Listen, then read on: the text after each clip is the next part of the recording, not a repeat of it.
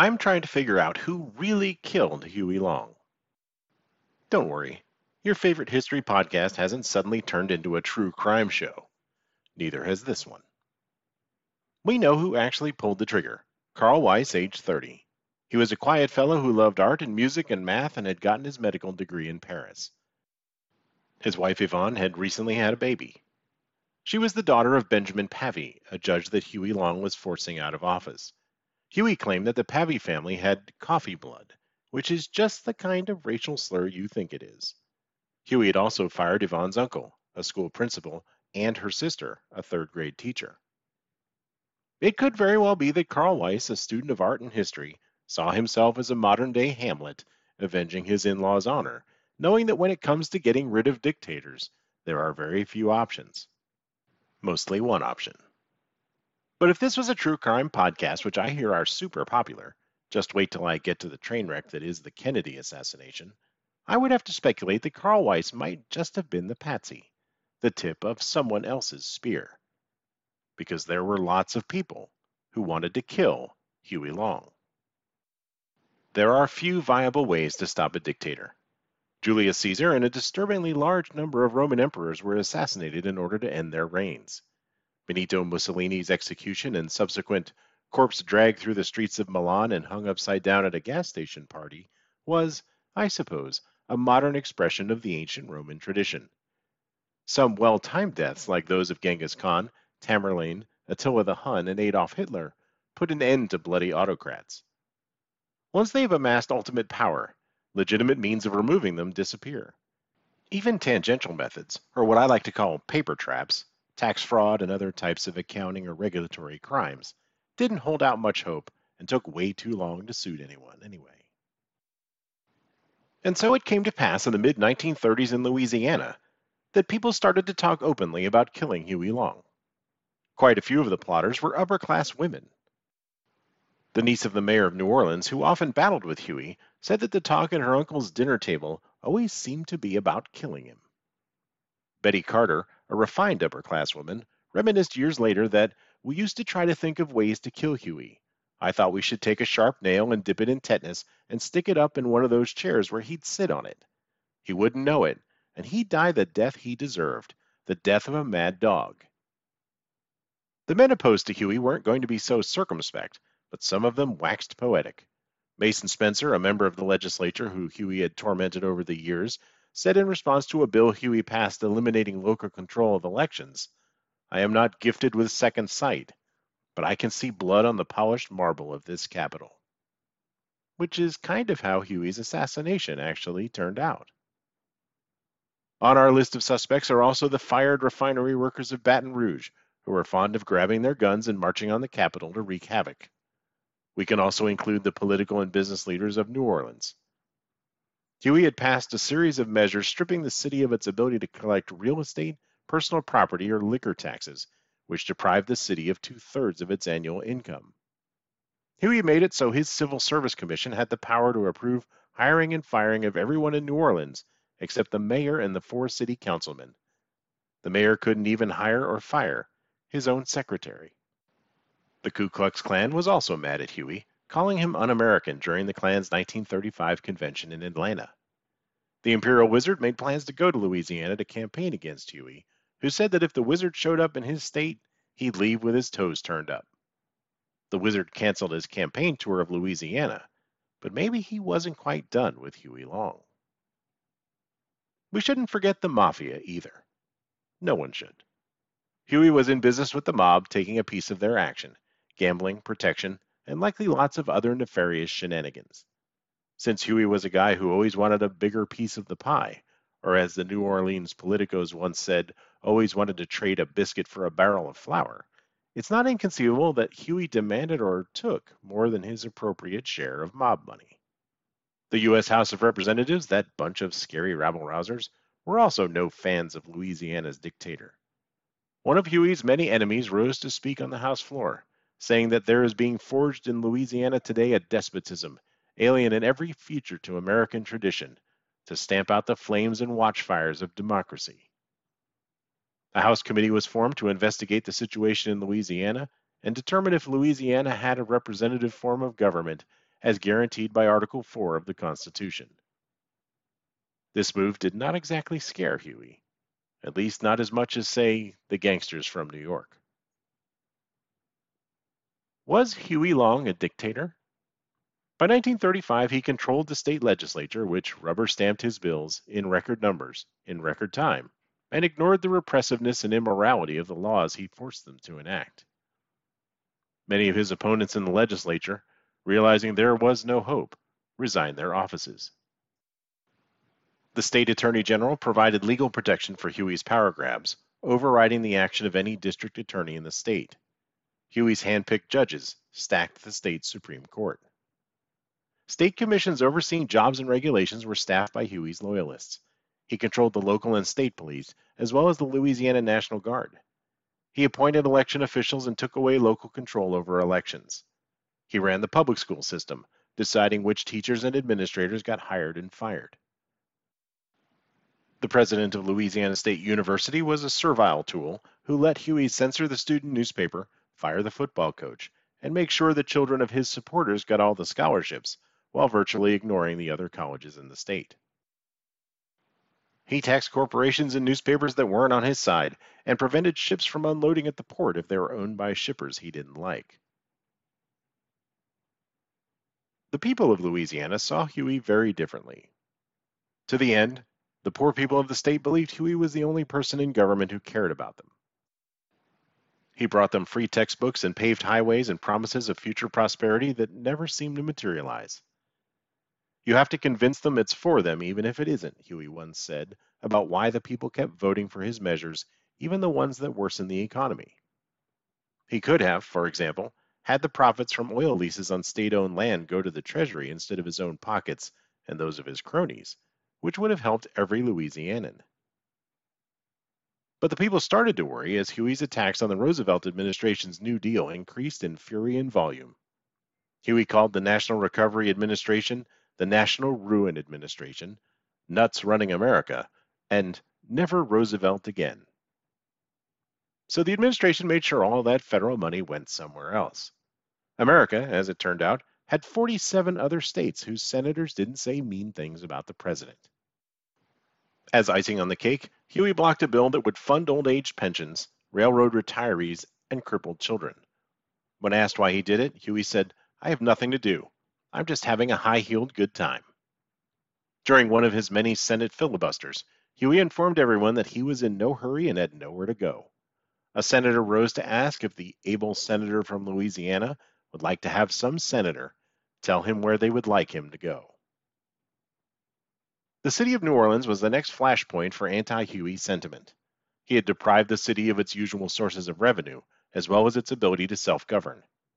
He refused to contribute any state money for welfare relief, and nearly 1,000 families fell off the welfare rolls.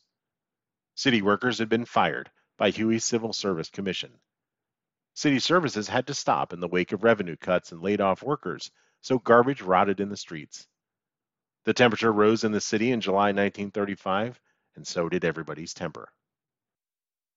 Many New Orleanians carried a gun, prepared to shoot someone, and agreed that if someone was to be shot, it should be Huey Long. A group of 200 or so of Huey's opponents in the city met in the DeSoto Hotel. Huey learned about the meeting in advance and sent some of his people to listen in, which they did by using fishing poles to hang microphones out the window of an adjoining room.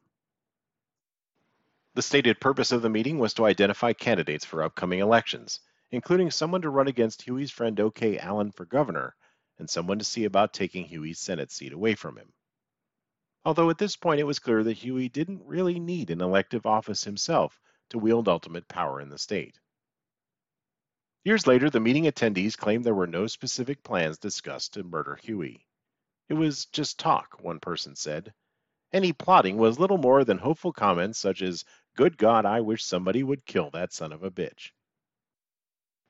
But on the second day of the gathering, a smaller group of men got together, where straws were drawn to see who would be the one to assassinate Huey.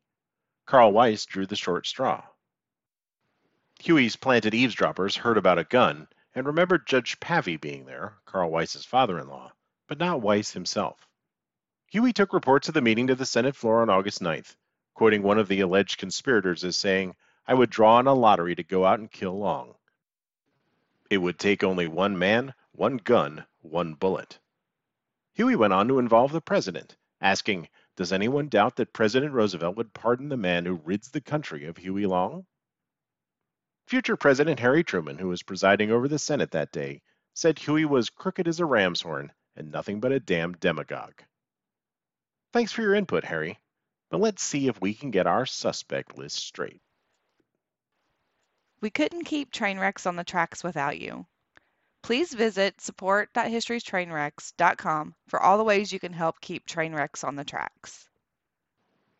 On the long list, pun intended, of folks who either expressed an interest or had a significant motive to kill Senator Huey Long, we have upper-class Louisiana women like the mayor of New Orleans' niece and some refined women of Baton Rouge, his few remaining opponents in the state legislature, and maybe some of them who had resigned their offices to get away from him. Laid-off refinery workers from Standard Oil. Standard Oil itself, which, let's all remember, was a super wealthy international conglomerate. They had what you might call resources. Many of the politicians and the mayor of New Orleans. Many of the people of New Orleans. The Ku Klux Klan. The mob. The U.S. House of Representatives, but not future President Lyndon Johnson, who was a huge fan of Huey's.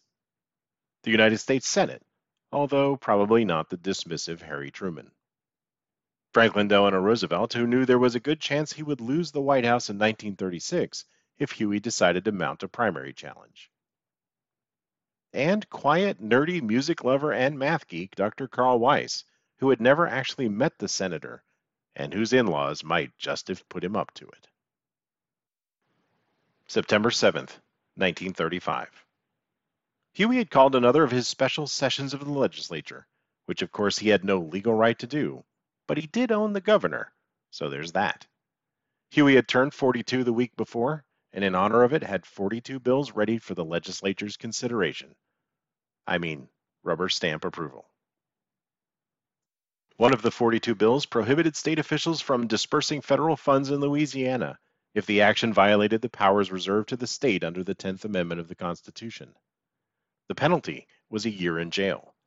The bill was called the broadest defiance of federal authority since the Civil War. Another bill took aim at New Orleans, so to speak, requiring that the kinds of weapons used in the sort of public uprisings like the ones the square dealers of Baton Rouge engaged in, rifles, sawed-off shotguns, and gas grenades, be registered. There was the bill that would gerrymander Judge Pavey, Carl Weiss's father-in-law. The bills all passed, and Huey left the chamber and headed to the governor's office, which O.K. Allen always surrendered to Huey when he was in town, the irony of which was lost on exactly no one, to give an interview. A thin young man in glasses stepped out from behind a column and shot Huey once in the chest. Huey turned and ran. His bodyguard started firing at Weiss, who was hit more than 60 times. Bullets ricocheted around the area as Huey went down the stairs to the basement. Aides rushed him to the closest hospital. People started to gather outside the hospital. 2 New Orleans surgeons were summoned but wrecked their car on the way over. The only doctors available were a surgeon Huey had appointed to the state charity hospital and another supporter of his who helped overthrow the Baton Rouge police jury the year before. While these fellows may have been loyal to their patient and likely more interested in saving him than a couple of doctors from New Orleans might have been, they were inexperienced and sewed Huey up without checking for internal bleeding. They didn't even take x-rays. Huey fell into a coma from his internal bleeding but was too weak to withstand a surgery to correct it. Blood transfusions were no help. His family and supporters gathered around his bed. He died at 4 a.m. on September 10, 1935.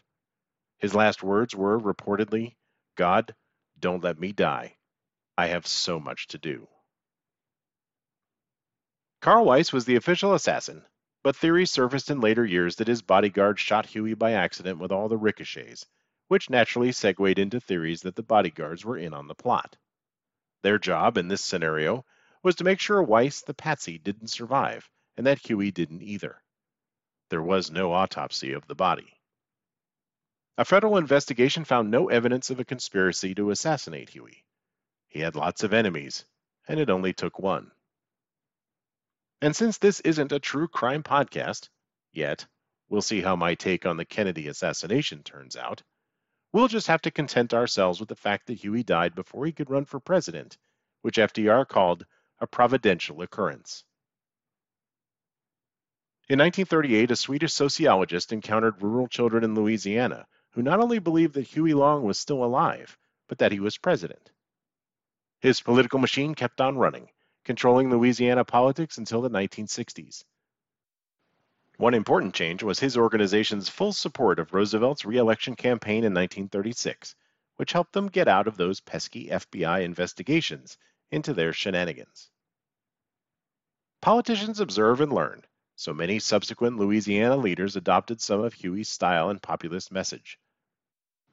The people who took over his machine turned the state into the nation's most notorious kleptocracy, using the new influx of federal money to enrich themselves and maintain their grip on power. A 1939 investigation eventually handed down 250 indictments against Louisiana state officials. Huey's candidate for governor, who won in 1936, had to leave office to serve 5 years in prison for fraud. He once claimed, "When I took the oath of office, I didn't take any vow of poverty." Huey's brother Earl, who had been elected lieutenant governor, took over when his former boss was sent up the river. Earl went on to serve as governor in 1948 and 1956. Huey's widow took his Senate seat, which his son Russell held from 1948 to 1987. Some of Huey's other relatives got elected to Congress. Huey himself is still a Louisiana legend. He is seen as a kind of Robin Hood, a champion of the poor and downtrodden. Critics called him America's first true dictator and a fascist. His biographer T. Harry Williams called him a mass leader instead of a demagogue. The writer Gore Vidal said Huey Long was his favorite contemporary politician. Another biographer, Thomas O. Harris, said Huey was neither saint nor devil. He was a complex and heterogeneous mixture of good and bad, genius and craft, hypocrisy and candor, buffoonery and seriousness. I think this assessment is pretty spot on. And if you've been listening for a while, this should sound a lot like some of the other historical train wrecks we've covered in this show. Huey is buried on the grounds of the Louisiana State Capitol, near the Capitol building that is still the tallest in the United States. There is a 30-foot-high statue of him marking his grave that faces the building where he ruled and died.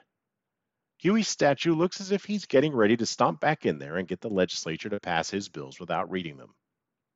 In the words of biographer Richard D. White, there is a determined look on his face, still appearing like he is very much in charge of all that goes on there, and just about to unleash a torrent of biblical phrases and foul-mouthed curses. Huey Long remains, glaring at his capital. On our next episode, we'll talk about a couple of Revolutionary War generals who somehow got the idea in their heads that they could run the war better than George Washington. Then they started to conspire to do just that. Stay tuned for The Men Who Would Be Washington, Part 1. There was a time when we used to travel the open road and pull into a highway diner and meet fascinating people, hear incredible stories, and learn about new ideas. Now, I was taught at a young age that you should always sit at the counter. Not only did you meet the most interesting people, but you also got the best service and hottest coffee. Now, the open highway brings that concept, not the coffee, the other stuff, to a weekly podcast. Interviews, current events, news, odd stories, and more.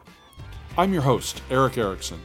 I'm an author, writer, and journalist, and I've had incredible adventures, and I bring all of those experiences to the show. I know a little bit about everything, and it's just enough to get me into trouble. So join me for The Open Highway, available wherever you find your favorite podcasts.